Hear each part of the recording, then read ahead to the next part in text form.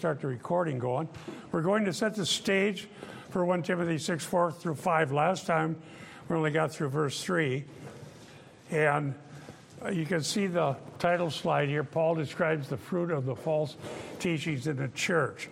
The reason this is pertinent to Acts 20, Paul's address to the Ephesian elders, is that Timothy is there in Ephesus during a time where the fulfillment of what Paul predicted is already happening. And I've asked Brian to be ready to read the verse where the prediction happens in Acts 20. That would be Acts 20:29. Okay. I know that after my departure, savage wolves will come in among you, not sparing the flock. Continue reading. And from among your own selves men will arise, speaking perverse things to draw away the disciples after them. That's verse 30? That's 32. Yeah. 30. Okay, yeah, that's the last verse we did, was 30. So we have external wolves attacking the church and internal wolves from within arising, speaking perverse things to draw disciples after themselves. So the reason I went from there to 1 Timothy is it's still Ephesus. Paul's now in prison in Rome. Timothy's there, and we're seeing what it looks like when his prediction already came true. In Ephesus, as we said, very important place in the Bible because that comes up again in the book of Revelation. So, with John. So last time I lectured, we were in verse 3, and so we made progress. We're now to verse 4, 1 Timothy chapter 6. So verse 3, he had said, I'll read it to you again, if anyone advocates a different doctrine, does not agree with sound words, those of our Lord Jesus Christ, with a doctrine conforming to godliness. That's the if part. Verse 3, remember Eric taught us about that? Protasis, apodosis. So the if is the protasis, which is verse 3. Now the then is implied. The word then isn't here, but this is the apodosis. It's implied. Then he is conceited and understands nothing, but has a morbid interest in controversial questions, disputes about words, out of which arise envy, strife, abusive language, evil suspicion, constant friction, and so on. Verse 5. So the main part there in verse 4, conceited, understanding nothing, morbid interest in things that will lead to continual disputes and dissensions, but really what it will not lead to is the knowledge of the truth. So you can dispute forever and ever, word fights, literally. This is so pertinent. Okay, Eric and I were talking about it when he got here. I'm reading a book at the bequest of a professor from Japan who we know, who asked me to. You take a phrase out of the Bible and write a whole book about it without even doing one tiny little bit of exegesis to show the passage has anything to do with what you're saying. I would take that to be morbid interest, trying to shoehorn an entire world view of eschatology, which is nothing to do with coming wrath, out of a phrase from the Bible. And never doing a lick of exegesis. It drives me nuts. And as it does Eric, that's why he's doing video. He was seeing that. He got hurt and was watching all this stuff on TV. People thinking when it comes to eschatology, free pass. All the rules go out, no more exegesis, no more context, no more ethereal intent, no more anything. We're just going to go wherever we want. And Eric is saying no. get in the Scripture and find out what the author intended. So there is the conceit and the lack of understanding. So here is the hypothesis. Now, why do they lead to envy and strife and so forth? Because the teacher, this is my statement, who has some source other than true doctrine from Christ and his apostles, claims to have special knowledge. The rest of us, by nature, must lack. It arose from their own speculation. They just came up with it. The Bible is simply a prop. That's my statement. As if to say, quote, I know something you don't know, therefore I am superior and can act as your judge. Literally what happens. And it's happened throughout church history. And the book, now that I'm 90% through it, I'm going to write an article about. This is somebody else's book that I'm going to refute. As I've been mentioning, and Eric got the book, he's going to read it as well, because it needs to be addressed as an eschatological issue, is based totally on church history and not at all on Scripture. It purports to teach a Christian worldview, but not given one lick of exegesis to prove that it's in fact a Christian worldview. Other than God created the world out of nothing, true, that certain things in other religions believe differently, pantheism, and then there's different versions of God like Islam, they cover the world religions. The whole thing is, the Great Commission is we're supposed to Christianize the planet, and we've got forever to do it. Just keep Christianizing the planet. And it's all based on Matthew 28, so Eric's going to help, and we'll deal with that. That's what I call, right there, that's exactly what this is. Word disputes and no possible way of refuting it. Because the claim is based on discipling nations and baptizing nations. So the simple question, how do you baptize a geopolitical entity? Furthermore, what did baptism mean in the book of Matthew? What did Jesus teach in the book of Matthew? Well, what was necessary in the book of Matthew to be a disciple? How do you disciple a geopolitical entity when Jesus, throughout Matthew, is talking about persons? And so they make this massive leap from building on the rock. Who builds on the rock? The Netherlands, Germany, Russia. No, a person. It's just flipped. It's gone. And millions of people read these books, and they have no clue that they're being taken for a ride. They're taken for a massive ride. And I found where they one time deal with the eschatology that Eric and I hold, they dismiss it in one sentence as basically defeated or hopeless. If you think the wrath of God is going to come, then there's something wrong with you. Okay, go ahead, Eric. Brian. You mentioned last week in your sermon about that conference that's coming here with all these big I forget what it's called. Yeah. There's a king. Anybody see the ad? It's on Fox News a lot. Yeah. So they bought time. There's an ad where multiply your wealth for the kingdom. Yeah. I saw the ad. You saw the ad, right? I saw the ad. And turned it. Tim Tebow was on it. But there's a whole. I didn't get a chance to look at all the speakers, but I did notice a few names that I'm like, whoa.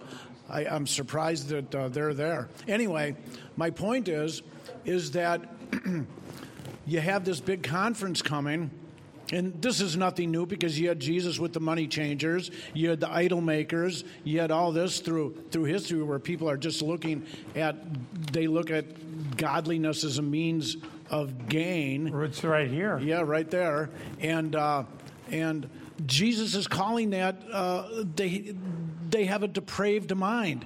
Now, we see depraved mind again in Romans, where he turns people over to a depraved mind. Right. But they have a depraved... So it always confuses me that we say, well, how do we can't judge people of their salvation. Only God can do that. But when we look at these people... We can judge teaching. We can judge the teaching, right. So God himself is saying that these people that are teaching this have a depraved mind. Well, good point. Now, we had a discussion about this earlier. I'm convinced that the problem is the same again and again and again and again. And I can tell you what the root problem is. Christian pastors and teachers who do not do exegetical work.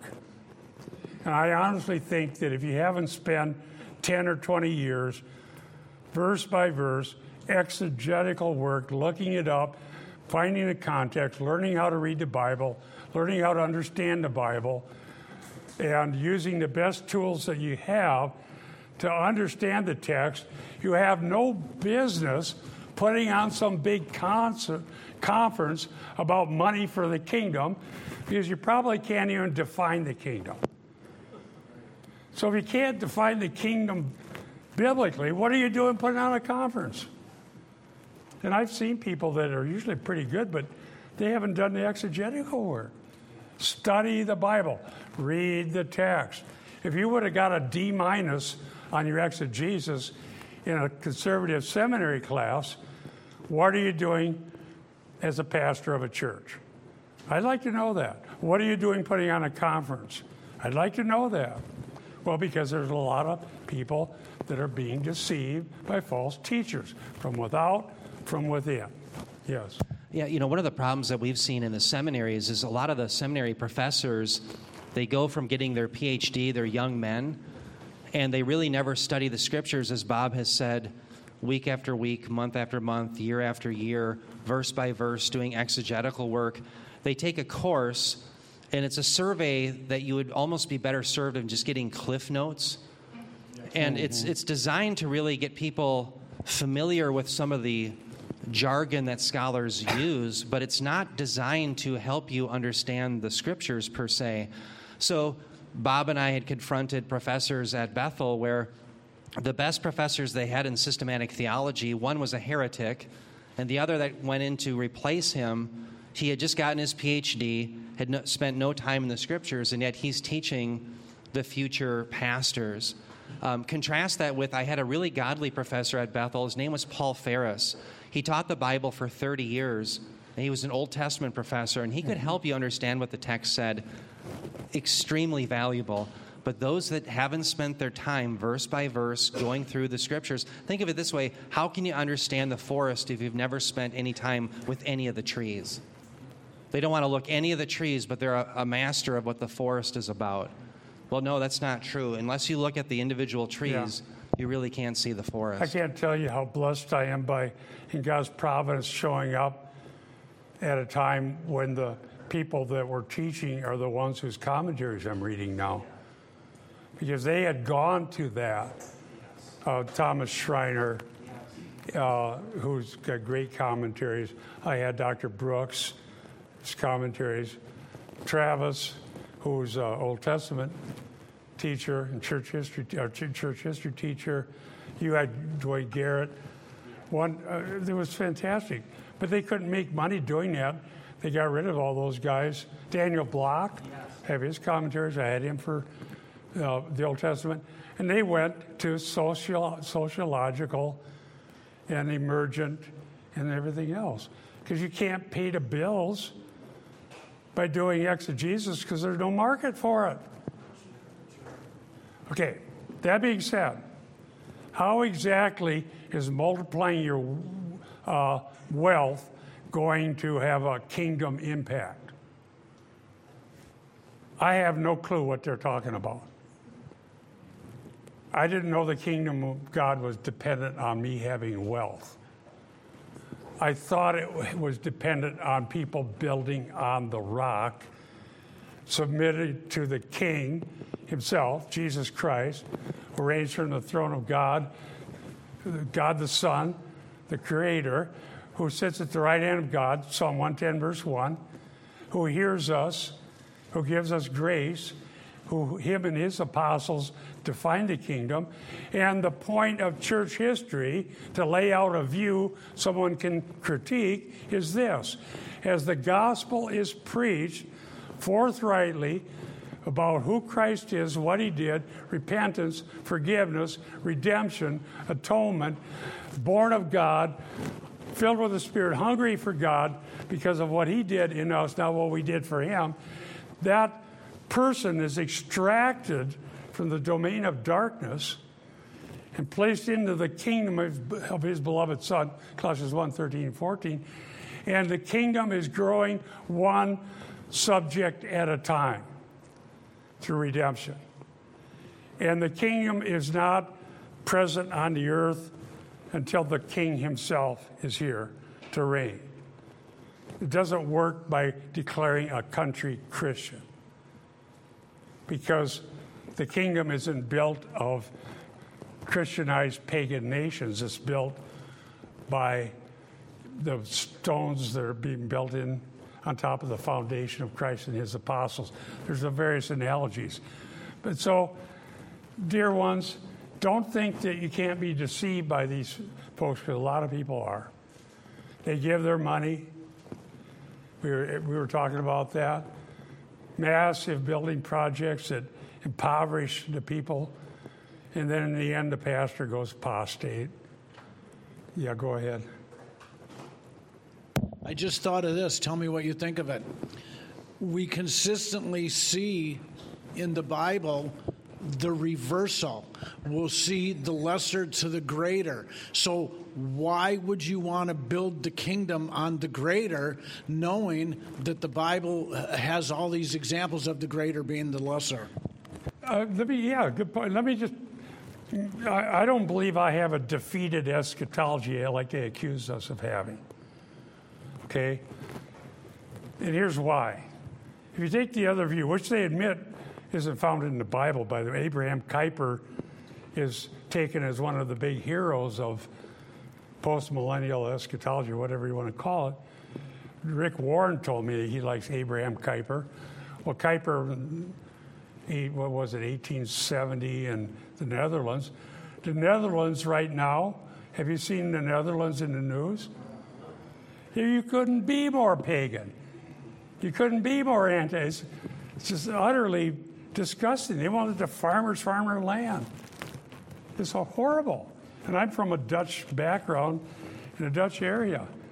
So here's the contrasting ideas, okay? The kingdom, as defined biblically, isn't suffering setbacks. I hope you can get this. Why can I say the kingdom isn't suffering setbacks? Because every single time anyone anywhere hears the gospel, believes the truth, is born of God, is built on the rock, Matthew 7, Eric preached on it, Ephesians, built on the foundation, God is putting the stones together as the building continues to grow.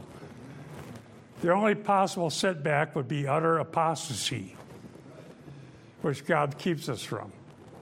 Okay? But the kingdom continues to grow, because the kingdom is not a geopolitical entity within the world. The kingdom doesn't have a zip code. Send your money for the kingdom. Here's the P.O. box. Attention, the pastor. Paula, has somebody got the mic? Right behind you there. Okay. One thing that none of the evangelical churches that I was ever in taught, usually a course starts with the definitions of the terms. nowhere in the church did I ever hear in any message, any Sunday school class, definitions of words like holy, like evil, like good, like even what is regeneration. It was not taught at all. So you talk about words and disputes. They don't even define the terms. Good point. Thank you. Very astute. Let's look at that. But he has morbid interest in controversial questions, disputes about words. So I have the Greek here. This is the continuing on the if-then. We're in the then part. Logomachia. Logomachia. Word literally, it's in New Testament, hapax means here and only here. This is the only time it's used. Logomachia in the Greek is literally word fights. Now, that's part and parcel of speculations, morbid cravings for speculations and word fights that produce envy and strife. Logomachia, word fight. And here's the sad reality. The more sound your doctrine is, the more accessible, ACC, it should be, because you're not actually stating something new. Okay? If you're teaching sound doctrine, you're teaching the faith once for all handed down to the saints. And this doctrine is not new. It's been known for the entire history of the church. And there are people that have held firmly to it because it came from Christ and his apostles. And the reason it will never change is shown right here. Well, it was in verse 3, which we covered last time. Those who had different doctrine, heterodox, which is hetero teaching, different teaching, does not agree with sound words, those of our Lord Jesus Christ. Christ is the head of the church. He appointed his teachers and apostles, and what Christ has said to his church has never changed. If you're teaching the truth, you can't mark it as something new, because it's not. Luann, here comes the mic.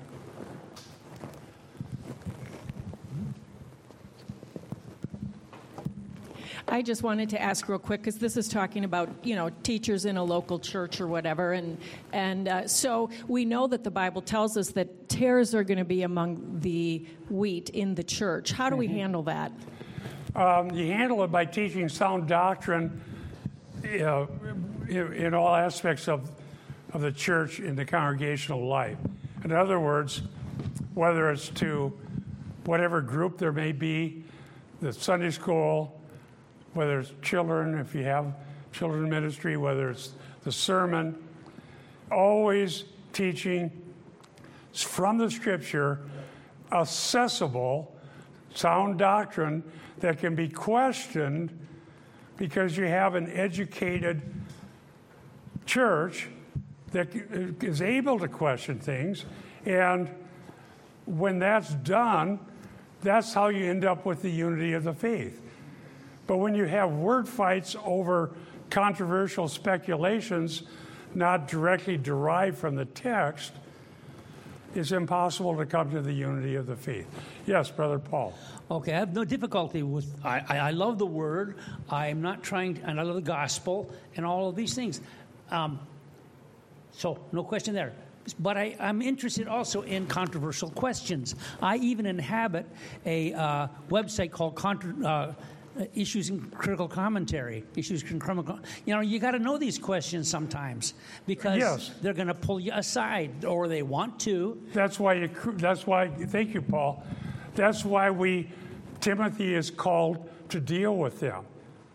In other words, you don't just say, put on the rose-colored glasses and say, well, everything will work out, I'm not too worried about it. No, you have Paul is telling Timothy to deal with it. He's telling Timothy what it looks like. And he's telling him in 2 Timothy how to deal with 2 Timothy 2:24-26. So the point is, identify. This doesn't mean we only know the true doctrine. We're naive about anything that might be wrong or controversial, but we're able to identify the difference because we're grounded in biblical exegesis, and we got to be circumspect that we can be wrong. That's why I believe in judging teaching. That's why this class is here and why we have the mics. Someone should be able to question, and I've learned a lot over the last 25 years of people interacting. You got to interact because no person is infallible. So, but the scriptures don't change. Notice in verse 3, the words of our Lord Jesus Christ. There are people saying the words of our Lord Jesus Christ aren't for the church. Well, you got a problem now. You can't even use 1 Timothy. I had to write about that, and I got hate mail over it. But I'm not going to say that the head of the church has nothing to say to the church. What kind of a doctrine is that? Yes, Brother Brian. Real quick, back to Luann's comment on the tares. Yeah. When we went through the church structure, that would be like if you have somebody teaching wrongly in like youth Sunday schools or youth Sunday school or wherever, that would be the overseers. Isn't that where they would? Yeah, we have the structures. Elders and have a responsibility, which is why we're here. The elders at Ephesus were responsible. Timothy's now at Ephesus. The false teachers from without within showed up. Paul's telling Timothy how to deal with it. And that means you have to have trained people who are loving the truth and taught in the truth to be elders. So they have the tools to deal with it. And it isn't sufficient to have a little booklet, here's what we believe in case anybody cares. And then sometimes you never hear any of those doctrines in the booklet from the pulpit in 20 years. It was that way when I was in the United Methodist Church as a youth, and when I was required to join the church at 12 years old, because I was studying science and the Bible had miracles in, I read, went over it in Sunday school. I asked the pastor, what's the problem? And he said, well, those are just stories. None of these things ever really happened. So I said, well, so we don't believe that these things happen. But then I had to get up and swear that I did to join the church at 12. So that I'm required to swear that I believe something the pastor told me privately he doesn't believe. See, that's how you end up now. Look at that organization. They're just falling apart. Now, dear ones, we're not building an institution. Jesus is building the kingdom. The foundation's already laid. Christ and his apostles. Christ the chief cornerstone. Every convert is built on it. Every convert needs to be discipled. Persons. Every convert needs to be taught the whole counsel of God. We'll see that. We saw that earlier in Acts chapter 20, which we're still in. You might not realize that's what we're in. And that includes correcting error. You can't let the false teachers have their way with the flock and call that good policy. How many pastors have told me, I don't believe in correcting error. I just accentuate the positive. That's utterly naive. And it's also in disobedience to what's taught right here. So you have morbid interest in controversial questions. We're not claiming you can understand and know every possible question. Believe me, I know that so well. I've spent hours and hours and hours and hours, and I'm hardly close to done in 1 Corinthians 7. Thank you for your patience. Preaching through 1 Corinthians 7 is the most difficult task I've had yet in 50 years. And I thought I got through the hard stuff, but it's getting harder. I can tell by how long the commentaries are. Now, the point is, that doesn't mean I can say I don't understand. It's not a sin to say you don't understand. But we take the Bible seriously. Listen, look at what it says. If the source of the teaching is only the teacher, there's no resolution. There's no way for Timothy to correct a false teacher if you got to accept every teaching that comes through based on bank account, popularity, number of books sold, number of TV shows you've been on, the size of the conferences. All of that doesn't make someone qualified to be a teacher, because it has to agree with the sound words of the Lord and his apostles. So 1 Timothy 1:5, which we've cited before. If you want to jot this down, I'll read it to you. 1 Timothy 1:5. The goal of our instruction. What is the goal of biblical teaching? 1 Timothy 1:5. The goal of our instruction is love from a pure heart and a good conscience and a sincere faith. Love from a pure heart. How do you get a pure heart? Does anyone know? Yeah, but you believe the gospel? And what does the Lord do that gives us a pure heart? Yes. I'm also thinking of in Psalm 119, first handful of verses, how will a young man keep his way pure? By taking heed according to your word. Yeah. So, or in things, I think it was Psalm 51. Create in me a clean heart. After David sinned, he cried out to God for a clean heart. And the Lord purifies the soul, the whole inner person. The heart is often used for that. We don't need to figure out secular psychology or Christianized psychology or spiritual anatomy or all these little details, because it's too complex. The heart is desperately wicked. Who can know it? I, the Lord, so I'm thinking of Jeremiah 17. I, the Lord, know the heart. This a pure heart is something only God can ever create in us, and it's nurtured by the sound words. So the purified heart is kept by the Word of God being taught. Then it says a good conscience. Pseudodesis, how does the conscience?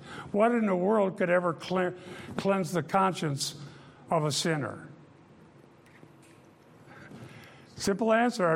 It's not loaded. What can wash away my sin? Nothing but the blood of Jesus. I told you it's a simple answer. How is it that got too, how would you say it? People don't like to hear that. They'd rather have some complex answer. Yeah, it's too simple.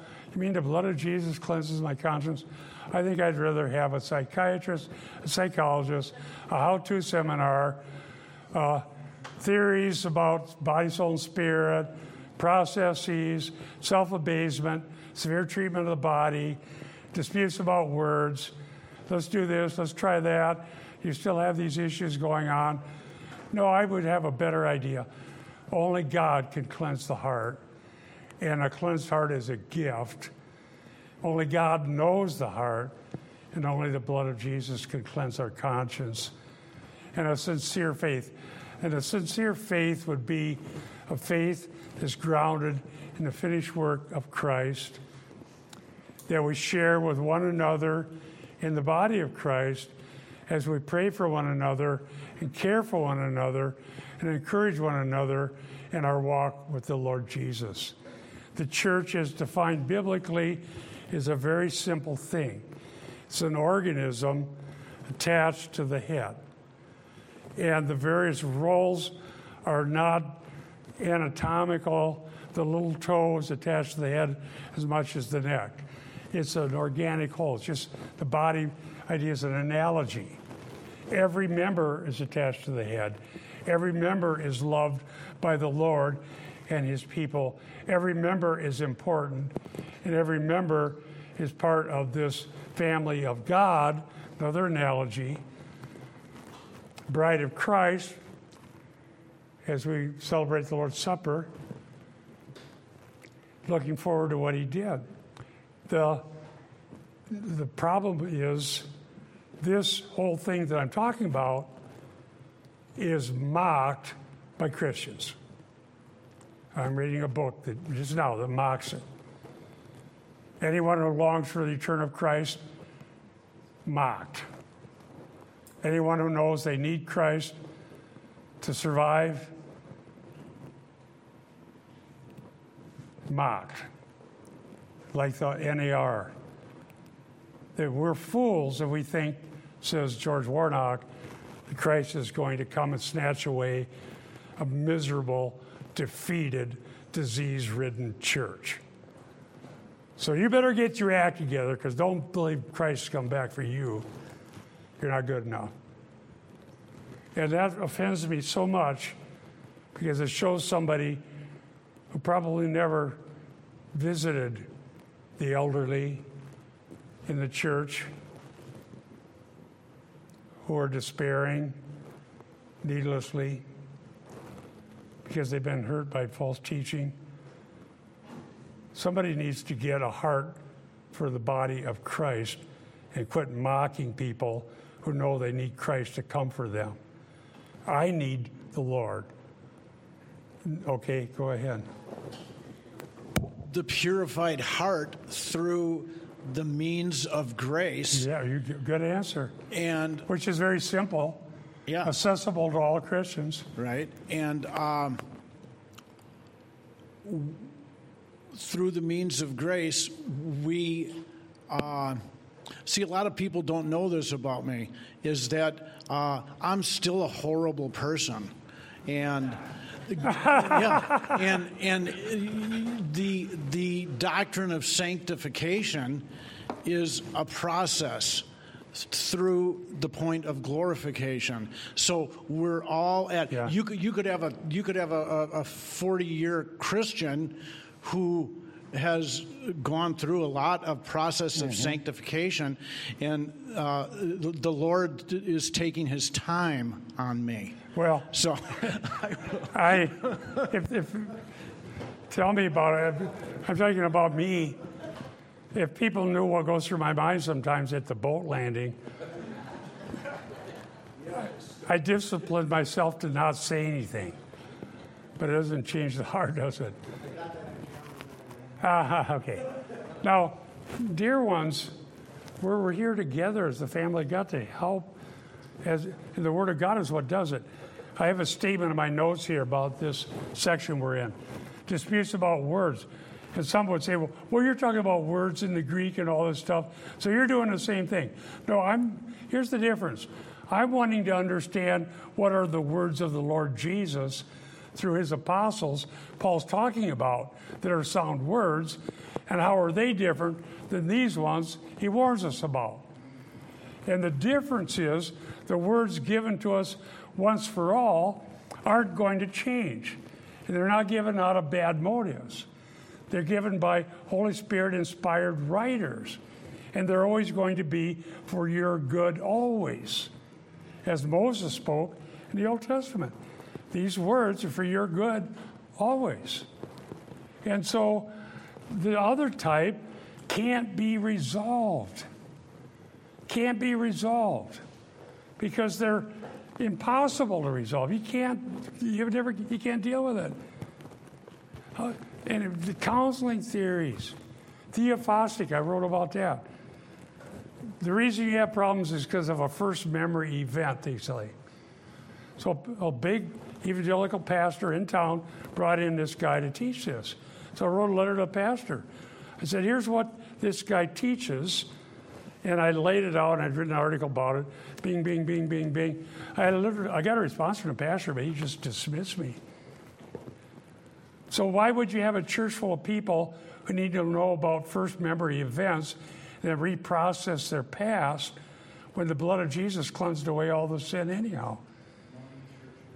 Well, I don't know, but talk about disputes about words.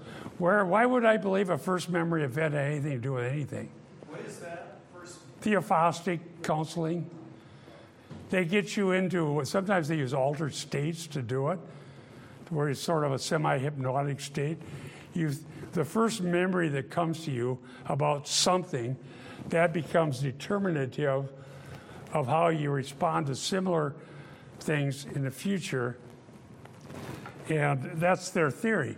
I actually lectured about this, warning about it at a Lutheran seminary one time in western Minnesota. But see, it's something else.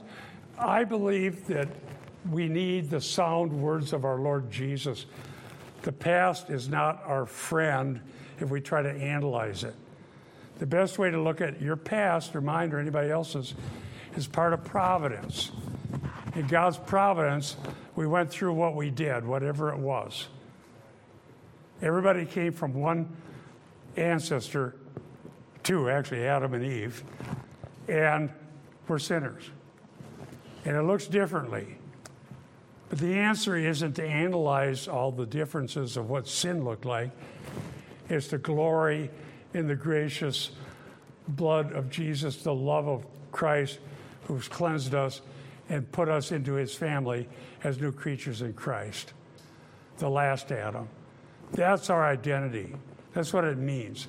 Analyzing, it's behind us. Let's keep looking here. I had a statement to make.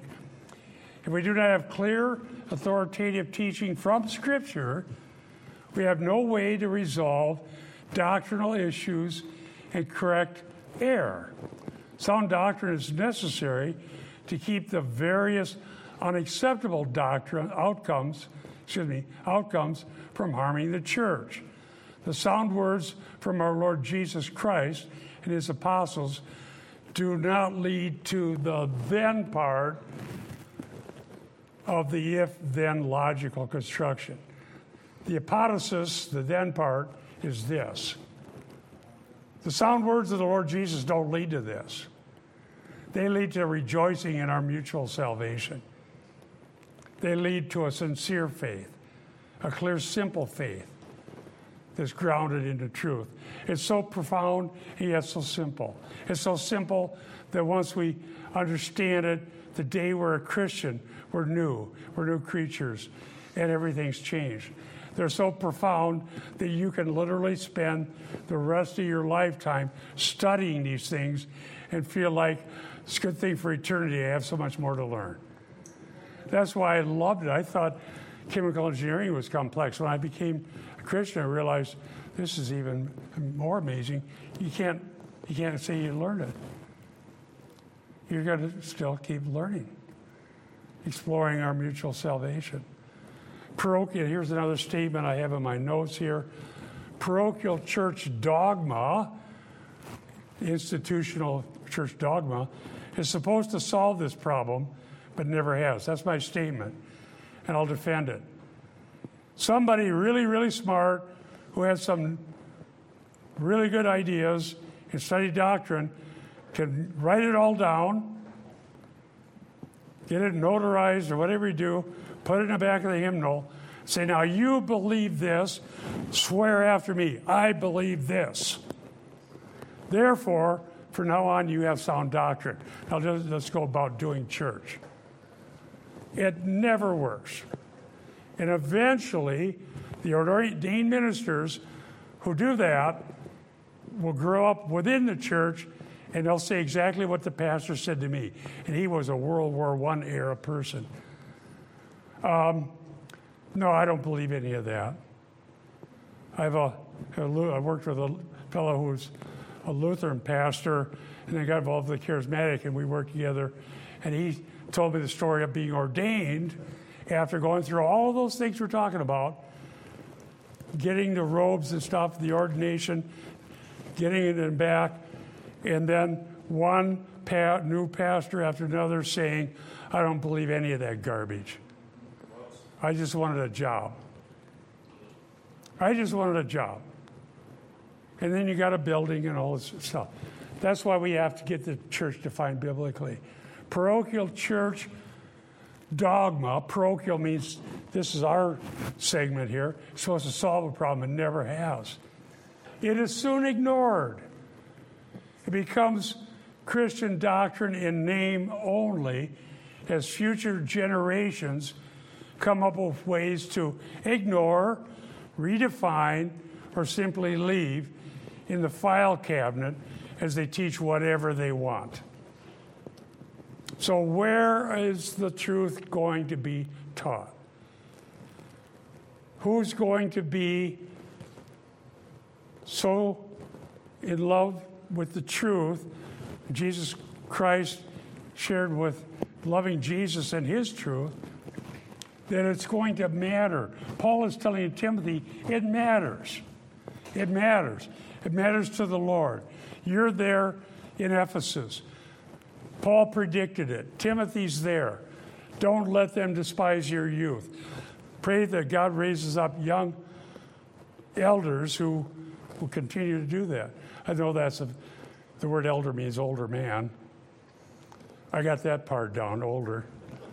But the fact is that we have to train people in the ways of the truth so that there are people that God will equip so we don't have to see people turned over. Now, what we have after this here, controversial questions, disputes about word, they can't be resolved because they didn't come from the Lord Jesus and his apostles. And, oh boy, talk about not resolvable. When you try to talk about the inner workings of the human conscience and why the heart is as difficult, the Bible says, who can understand it? Applied answer, nobody but the Lord himself. And how does the Lord himself resolve it? In Jeremiah 17, he gives us a new heart. It's worse than we thought. We can't fix it. Only God can give us a new heart. But it's better than we thought. He gives it as a gift. And suddenly, we love the things we hated, and we can't learn enough about those sound words.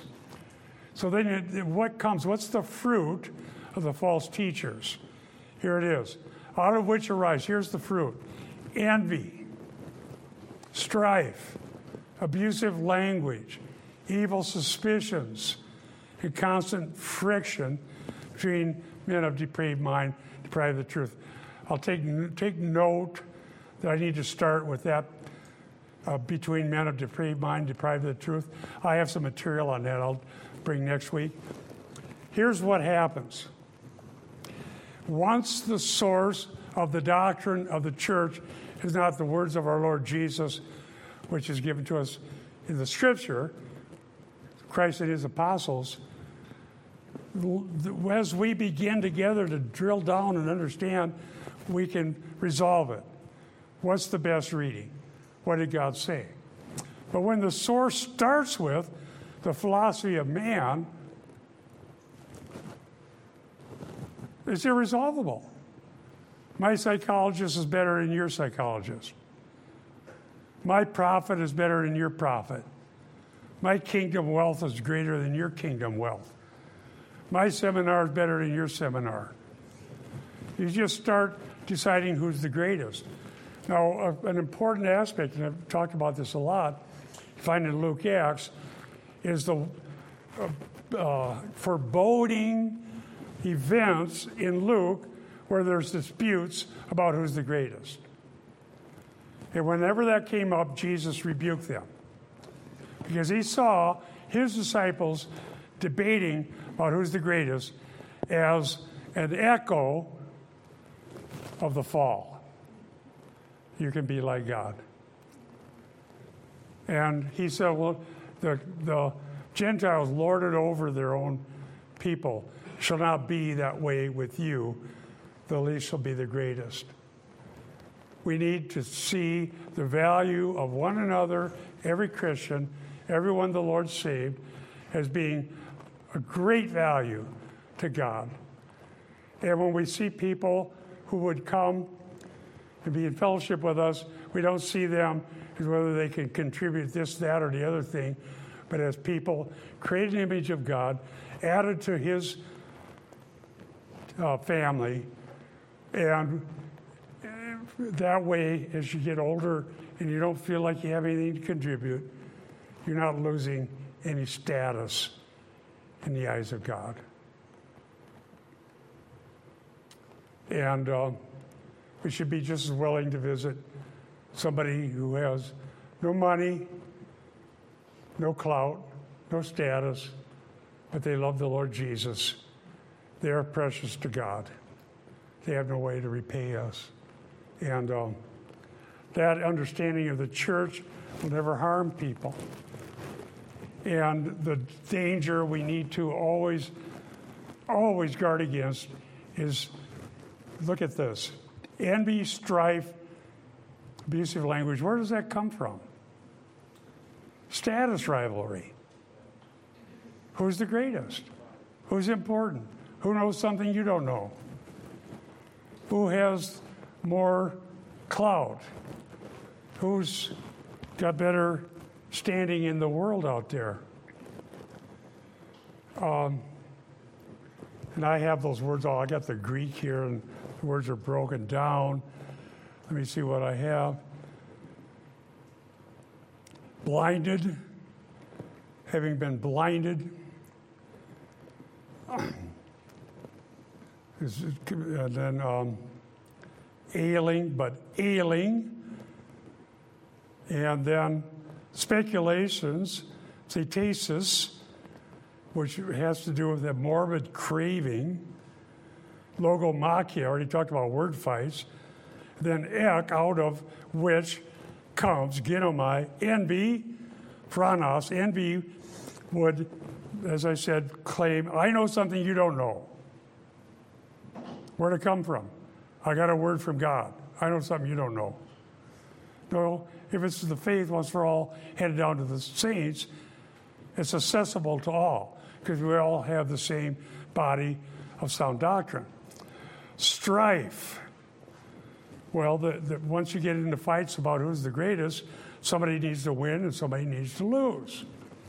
The glorious thing about the body of Christ is God caring for each one, and us caring for each other is not winning and losing, is growing together in the building of the Lord. Somebody doesn't have to lose in the body of Christ for someone else to be benefited. But someone benefiting themselves at the expense of others is harming. Yes, Luann. I'm tying back to what Brian had said earlier about sanctification. Yes. Just with this evil suspicions that it talks about. Because, in 1 Corinthians 13, it talks about love is patient. Love is kind. It's not envious. It doesn't brag. It's not puffed up. And then the ... but rejoices in the truth. It bears all things, believes all things, hopes all things, and endures all things. And that's what we do for one another in the body, is we have, that kind of love. Thank you, Luann. Everyone's benefit is a blessing to everyone in the body. Anyone whose prayer is answered, where anyone suffers, we all suffer. That's the biblical view of the body. The word insults here, abusive language, evil, is blasphemies, blasphemia. And then paneros is evil. Conjectures, huponomia. Nomia would be a reminder of your thoughts. Hupo is upon. Evil conjectures. We need to focus on what can be known, not what cannot be known. The recesses of the human conscience cannot be known. The grace of God in our Lord Jesus Christ and what he taught can be known. So let's focus on that. Then constant irritations, interesting word. Constant irritations. Here it says constant friction. That's just exactly what happens. Once you get into who's the greatest, there's no resolution. The body of Christ isn't a football team. And we're not competing. We're not competing against one another. And we're not competing against other families of God members elsewhere or groups elsewhere. When you run into someone in person, anywhere, immediately there's a connection. There's a unity that only God could make. A fellow from Australia contacted me a couple of years ago. What about this? And so I share an article. What about that? Well, here's a sermon. Well, I'm trying to figure this out. I really don't have much fellowship here. Pretty rural in Australia. Eventually, the guy downloaded everything and gained an education. And the unity I have with him, I've never seen, probably won't meet till eternity, but he was so hungry for the truth that he couldn't get enough. And that's why we need to be careful of what we put out is from the words of the Lord Jesus, his apostles, and it's valid. So then what we want to look at here's the point. We need to have a common base, common relationships with Christ as the head, one another as part of the family, members of the body, common source of doctrine, Scripture alone, common understanding of the kingdom, which is not of this world, but we're building blocks being added to it as God converts, and a common understanding of wanting to be conformed to the image of Christ. And therefore, we don't have to defeat some other Christian to get ahead. There's nobody to compete with. We're working together. And we're working together with some fellow in Australia I've never met. But he's so hungry. Finally, they apologize. I email you so often. I have another question. But they're hungry. There's people hungry. And pray that God would raise up big enough groups around the world where people can just gather around the Word of God and the means of grace. You don't have to be big. 2 or 3 gathered together, hopefully more. And then next week, I want to deal with something important.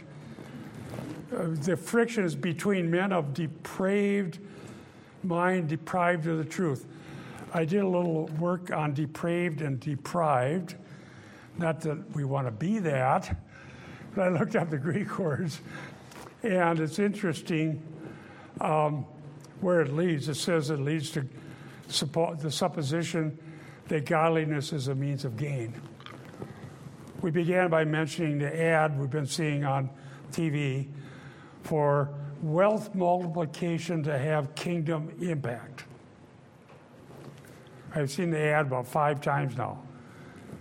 Go to our conference. Here's all these young, strong, handsome, powerful people. Wealth multiplication for kingdom impact. And I can't figure out yet why the kingdom needs the wealth of man. I don't get that. Paul, and then we've got to close. In the evangelical churches where I was, the way they lead a person to Christ, they don't go by Scripture, they go by the 4 spiritual laws. It starts out with, God has a wonderful plan for your life. Well, who doesn't want that? But they don't talk anything about sin. So you talk about your struggle with sin, and they don't know how to deal with it. They don't know how to deal with it at all. You're lost. Well, and you that's out there right now. I was watching on baseball games. Now they have this, he gets us. Now they have some other angles on that. Jesus believes in his team. So somehow or another, people become the object of Jesus' faith, rather than Christ once for all shed blood becoming the object of our faith. So they get it backwards. I found out where that came from. Some billionaire trying to build a kingdom by slogans that are not really biblical. Let's pray. Thank you, Lord, for your goodness, kindness, for being so gracious to allow us to be part of your family, to be stones that are built into the foundation as we grow together, and to fellowship with you as the head. Thank you for the forgiveness of sins, for the once for all faith that we've been handed. Pray for Pastor Eric as he teaches us from Matthew, that his words would penetrate to our heart as they're from what you've taught, and may we learn and grow. Thank you, Lord, in Jesus' name. Amen. God bless you, dear ones.